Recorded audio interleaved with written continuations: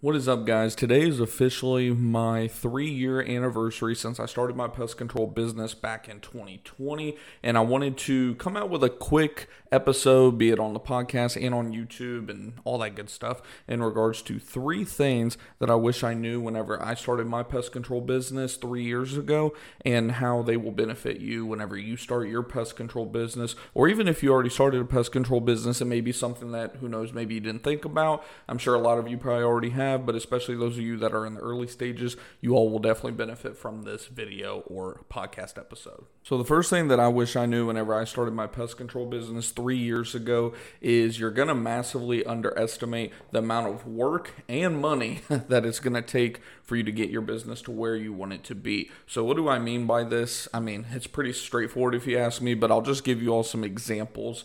You know, a lot of us just do simple math. A lot of us, whenever we start a business or we're looking at starting a business, we just do the math, right? If I could just sell X amount per day and, say I take home half of that, whatever the case may be, then I will be set, right? And it'll only take me, knocking on X amount of doors or X amount of advertising dollars, things of that nature. And you're going to massively underestimate that. I'm just going to be upfront. I can tell you because, even my own experience, even doing things that were, in my opinion, lower cost, at least early on, because we did catch the wave of like Google local services before it got flooded and saturated by all the big companies. We were only paying, given, anywhere between $20 to $40 a lead. Of course, now that's anywhere between $50 to $100 or maybe even more depending on where you're at. But either way, you're not going to sell every single lead that comes in. So whatever you think it's going to take in terms of, be it effort, dollars, whatever the case may be, maybe just time, you may have this. I know me personally, I was like, man, within my first year, I plan on getting 500 recurring customers. And I was like, but I'm not going to knock on doors, because 500 doors or 500 customers, that is, it's not that difficult to get, but it's all about inputs versus outputs. And my whole point with this is, it's going to take roughly 5 to 10x the inputs to just get the output that you originally thought. So say you're expecting within your first year to be doing $500,000 a year. Well, that might be the case if you're actually going to put in 10x the effort that you are originally going and planning on putting in. But chances are you're going to learn on the go, just like me.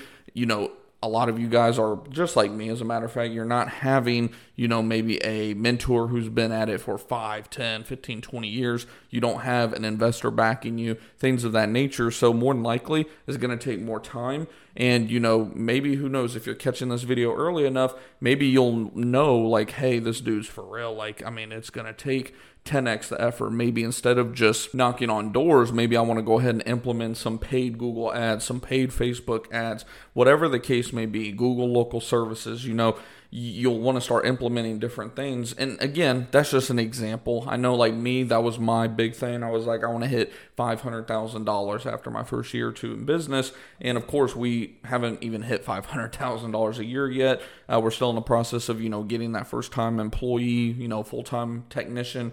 But like I said, the whole point there is just don't get caught up in setting all of these goals. Still set goals, but don't let it beat you down, because it can really take a lot out of you whenever you're not hitting those goals. I always say, have your main goal and then break it down into, okay, what is my goal for the day? What is my goal for the week? And then just keep going from there. And as long as you're attacking day after day and getting win after win, eventually over time, you will get to that goal. Just don't get so caught up in that big goal that you're losing track of all these little wins that you're stacking up every single day. Number 2, boring topic. And I know it's probably like, oh my gosh, everyone says this. I know, Griffin. But number 2 is taxes are not a joke, specifically the cost of a good CPA. So my rule of thumb, if I could go back to literally day one, I would start setting aside at the minimum 5, upwards of preferably 10% of every single dollar that we were making into just a separate, sacred saving account, money market account, something that's easily accessible,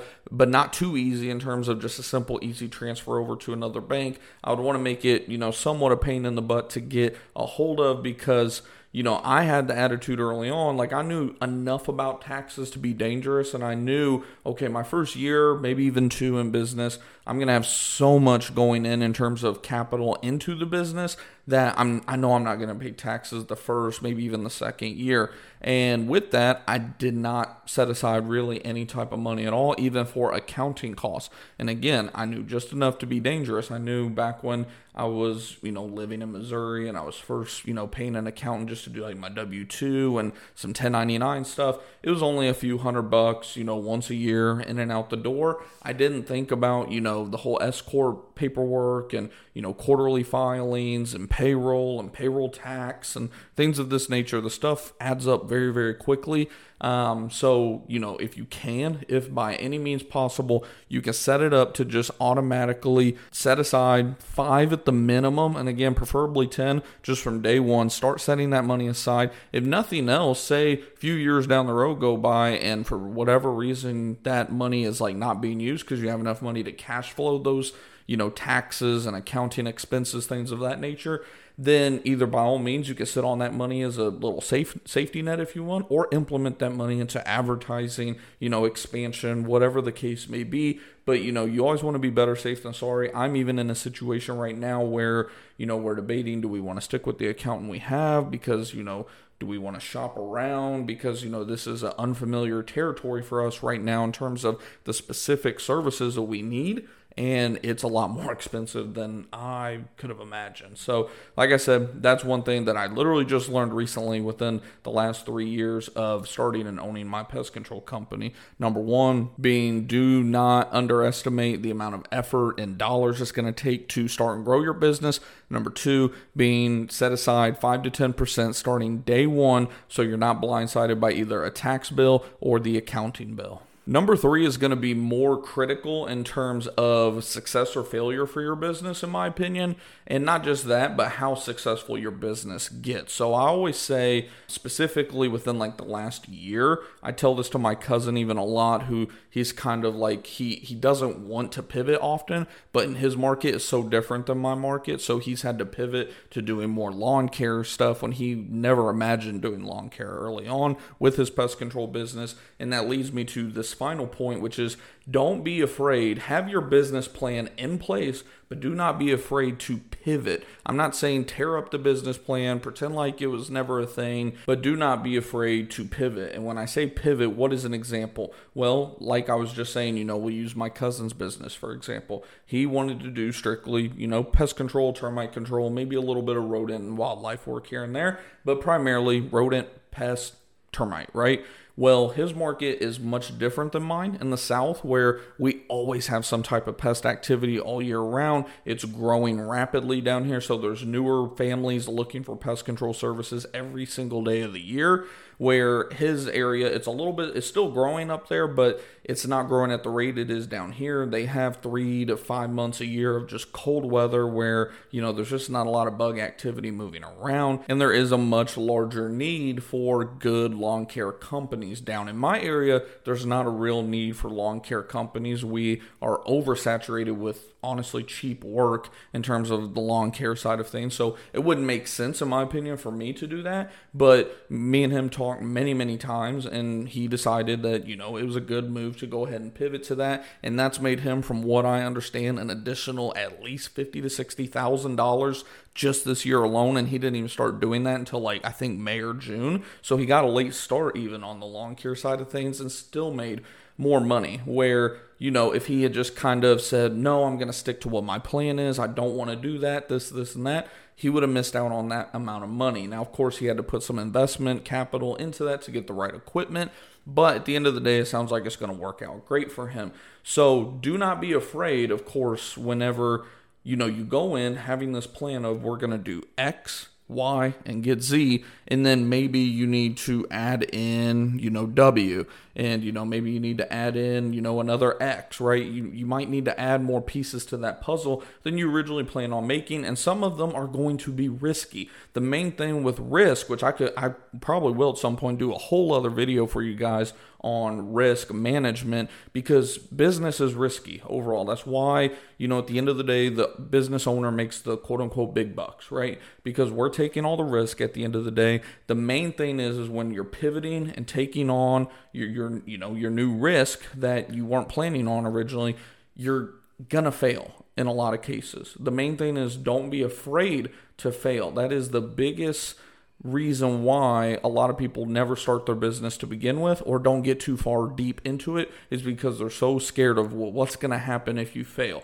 In my opinion, if I'm not going to die, then the failure is something that I'm going to live with. Like it's not a big deal. As long as you are going to live and you can learn something from it, then what is there to be afraid of at the end of the day? Now, of course, whenever we're trying out these new, risks, or we're pivoting and it's introducing risk to our business, we would like as much as possible to, of course, make sure that these failures are just going to be lessons that we live through and the business survives, right? We don't want to do something stupid like take a max loan out against our business, or, just some kind of risk that is just stupid, right? But at the same time, if you do not take risk at the end of the day, your business is not going to get to that level that you may want it to get to be. Now, again, for those of you that are looking to start your business just to kind of take control of your life, start your own little one-man operation, you just want to make a solid, 100,000 or so, maybe even 200,000. I know some one-man shows out here that are making that money bring home.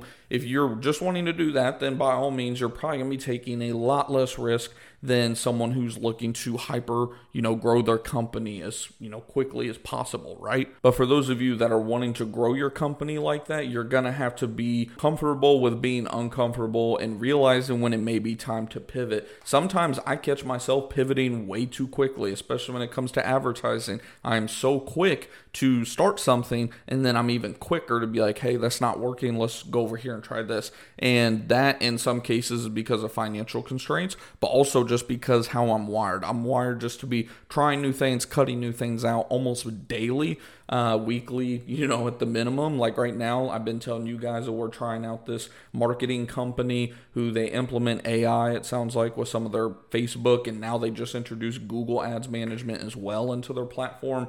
And we've been trying them out for about a month now, roughly. And I was going to cancel it. They offered me, some great support and a 50% discount over the next 60 days. So, I was like, it's only costing me like $150 a month. I can justify that for giving them, an honest second chance. But had it not been for that, I was going to be quick to pull the plug. And coincidentally, just a quick little update on that. Coincidentally, within the last 48 hours or so, we have now received 6 or 7 leads through that Facebook campaign. So I don't know what happened. I don't know if it was just, like I said, a breakdown of communication between me and my account manager or the AI or whatever was going on. But now all of a sudden that seems to be, working. So you just have to be willing to, pivot, like I said, when things are needed to be changed up. You can tell a lot of people, that's another question that I will get often is when do you know it's time to pivot? Trust me, you'll have that entrepreneur, that business owner gut instinct. And sometimes it'll even be, if you have a business partner, maybe your business partner has that, sense on something. Sometimes if it's even my wife will be like, I don't know about that. Or sometimes I'll go to her and say, I don't know about that. And she'll be like, I don't know, you might want to give that a try. It doesn't sound like it's going to cost a lot of money. There's very little risk. Sometimes it's good to get that second or even third opinion.